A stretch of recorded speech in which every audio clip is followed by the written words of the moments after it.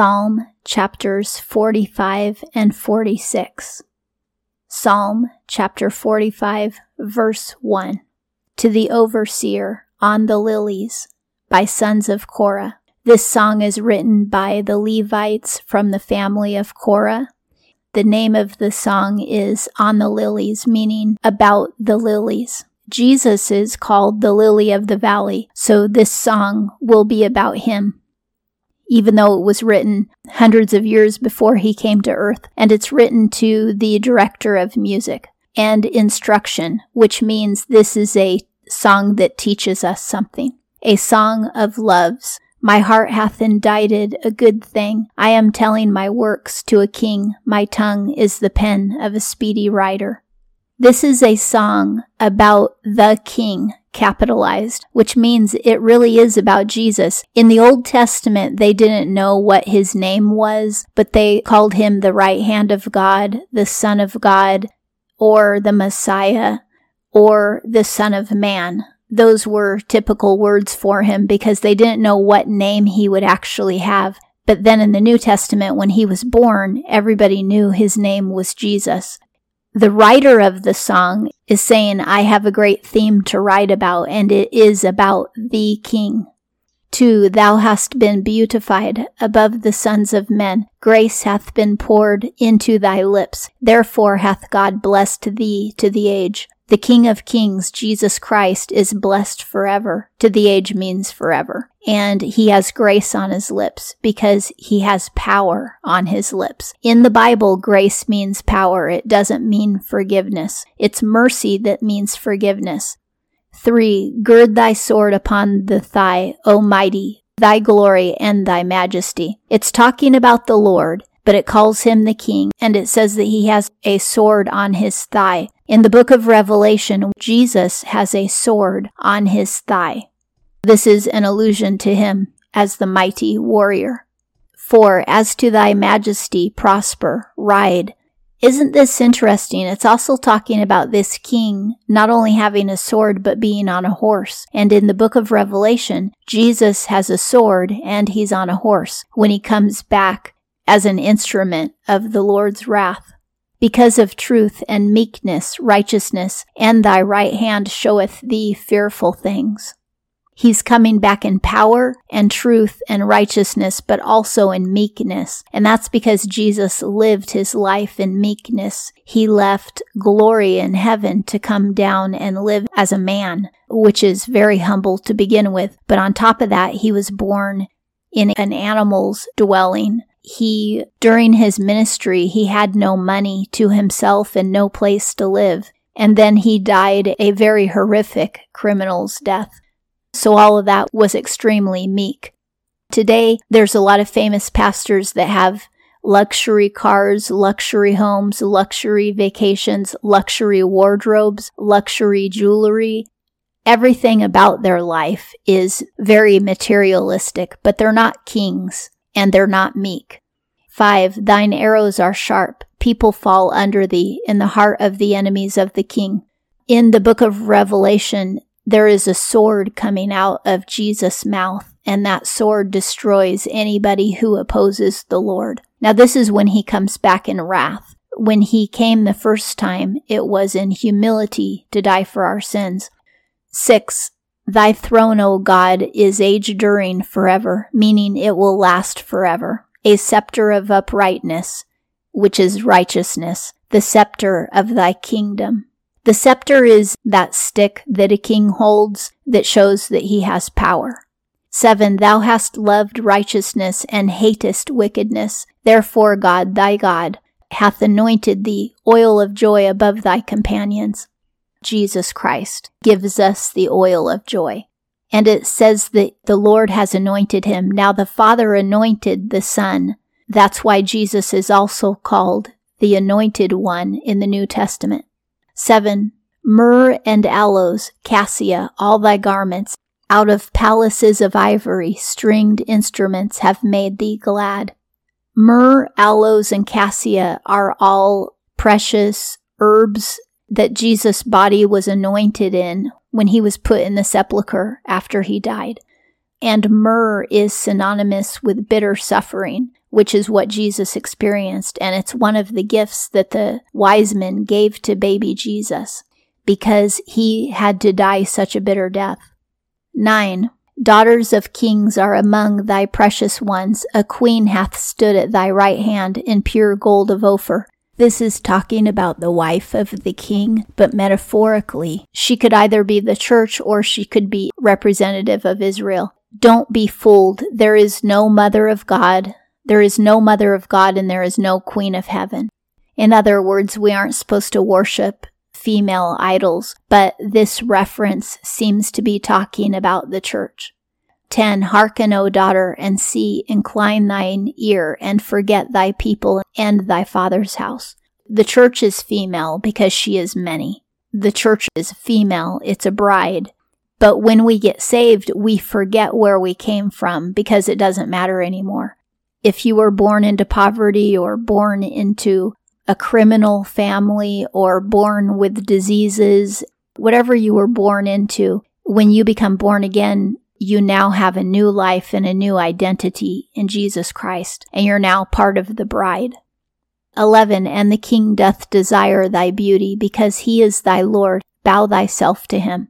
He desires our beauty, and our beauty is his righteousness that we are clothed in. That's what makes us beautiful, is the righteousness of Jesus Christ. And we worship him. And he dresses us in his own righteousness, just as a king would dress his bride. 12. And the daughter of Tyre with a present, the rich of the people do appease thy face. This word appease is a very bad translation. Some Bible translations use the word appeasement when they're talking about us offering gifts to the Lord, but that's a wrong translation because it's a way that you could interpret the word, but you really shouldn't interpret it that way. You should interpret it as asking from the Lord or seeking his favor, because it's only demon gods who have to be appeased, meaning they have to be paid off or bribed. That's what appeasement is. A demon god wants the blood of your firstborn child, or they want a libation of liquor to get drunk on. But the Lord doesn't need appeasement because he isn't driven by sensual desires like the demons are. Even in Hebrew, some words have alternate meanings, and the Hebrew root could have meant appeasement or it could have meant petition. And petition is the correct interpretation based on what the rest of Scripture says. But a lot of translations wrongly choose appeasement because they don't understand the gospel that's in the rest of Scripture. It's calling the bride of the king a daughter of Tyre, meaning she is rich. And we are rich in Christ when we are his bride. 13. All glory is the daughter of the king within. Of gold embroidered work is her clothing. It's saying that the queen is made glorious by her king. 14. In diverse colors she is brought to the king. Virgins after her companions are brought to thee. In the New Testament, virginity symbolizes not practicing false religion. There's a lot of Christians today who consider themselves Christians, but they still practice a little bit of Hinduism here, a little bit of Buddhism there. They still will talk about karma. They'll go to yoga class. They'll do other things that are really false religion. They'll talk about mindfulness, which is Eastern mysticism. So they'll dabble in different religions without even realizing it, without having a pure faith in what the Bible says. They're not really virgins spiritually because they dabble in multiple religions or multiple belief systems. But in the Bible, a spiritual virgin is somebody who only believes what the Bible says. There's a lot of terminologies floating around in the church today that are absolutely not biblical. 15. They are brought with joy and gladness. They come into the palace of the king. This is talking about the queen's ladies in waiting coming in with her. 16. Instead of thy fathers are thy sons. Thou dost appoint them for princes in all the earth. It says, instead of your fathers being princes, your sons will be princes, which is really interesting because it sounds like there's a whole new beginning here. And that's very true. In the Christian life, we become part of the bride of Christ. And then as we share the gospel, we have spiritual children.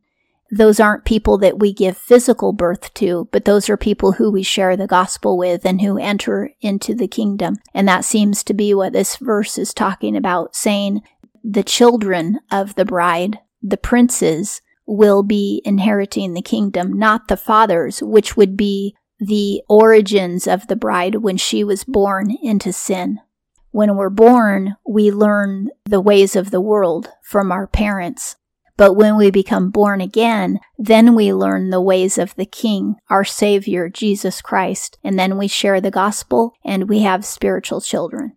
17, I will make mention of thy name in all generations. Therefore do people praise thee to the age and to forever. The singer will praise the name of the Lord forever to all people everywhere. And that is what we do as Christians. We praise the name of the Lord everywhere we go.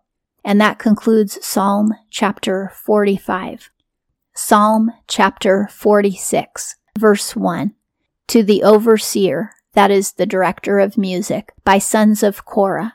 And those are Levites from the family of Korah. For the virgins. This is a song for the virgins of the king, the virgins of Israel, who are the next generation, who are going to give birth to new Israelites. And if we read it from a spiritual perspective, it's anybody who practices the true faith and doesn't mingle their beliefs in with modern New Age and other religions, which is what Christians tend to do a lot today, simply because they're unschooled in what the Bible says. They haven't really read the whole Bible for themselves, and they're easily led astray by teachings from false religions because they don't know the difference between what the Bible says and what their teachers are telling them. A song, God is to us a refuge and strength, a help in adversities found most surely. And that's true. God is always our refuge and our strength. 2, therefore we fear not in the changing of earth and in the slipping of mountains into the heart of the seas. You know, the mountains are constantly moving and the earth is constantly changing. For one thing, all the continents broke up at one point, and they keep drifting further and further apart, and mountains were made and canyons during the Great Flood. And ever since the Great Flood, we still are getting more geological changes. But it says, as the seasons change and as the geology of the earth changes, we will not be afraid. 3, roar, troubled are its waters, mountains, they shake in its pride, Selah. There can be earthquakes, there can be hurricanes and tornadoes, but it will not shake us because we know that the Lord keeps us. And Selah is a musical term. Nobody knows what it means, but it's some sort of musical direction. 4, a river, its rivulets rejoice the city of God, thy holy place of the tabernacles of the Most High. In heaven there is a river that flows out from the palace of God. It comes straight from his throne room, and it flows out of there all throughout heaven, and the river of life circles all of heaven. Originally, when God made the Garden of Eden, he made a river that came out of it, and it branched out into 4 rivers. The Euphrates and the Tigris were 2 of those rivers, and those rivers are still on earth today. The other 2 rivers are kind of disputable. Nobody knows exactly where they are, but they're still on earth too. It's just hard to trace where their original pathways were. Eden was representative of heaven. And in heaven, that river coming out of the throne of God is called the river of life. 5, God is in her midst. She is not moved. God doth help her at the turn of the morn. When it says her, it's talking about the city of God. It has a female persona because there's many different parts to the city, but God is in her midst. 6, troubled have been nations, moved have been kingdoms. He hath given forth his voice. Earth melteth. God can cause a volcano by his voice to erupt. He can destroy a nation, and we see that happened in the Bible with Egypt and with other nations. And his voice can bring a flood. 7. Jehovah of hosts is with us, a tower for us, the God of Jacob, Selah. Jacob is the original name of Israel, so it's saying that God is the God of Israel. And he is a tower, which means he protects us. 8. Come ye, see the works of Jehovah, who hath done astonishing things in the earth. God has done extremely astonishing things. He created the earth. He caused the flood. He created Eden. He created hell and put it in the center of earth. He's done so many astonishing things. And all of his creatures, from a butterfly to an elephant, are mind-boggling and impossible to explain. 9. Causing wars to cease unto the end of the earth. The bow he shivereth, and the spear he hath cut asunder. Chariots he doth burn with fire. The Lord wins every battle. He can destroy an army of millions in an instant. He can do anything. And there were many armies that he did destroy in the Old Testament. And he sent down a chariot of fire to pick up Elijah and take Elijah to heaven. You can have an arrow leave your bow, but the Lord will shiver it if you shoot it against his will. 10. Desist and know that I am God. I am exalted among nations. I am exalted in the earth. Desist means stop. So stop and know that I am God. Be quiet and know that I am God. Listen and know that I am God. When we're troubled, the best thing we can do is just be still and know that he is God. 11. Jehovah of hosts is with us. A tower for us is the God of Jacob, Selah. The Lord is with us. We don't need to be afraid of anything. He is God. He is in total control. And that concludes Psalm chapter 46.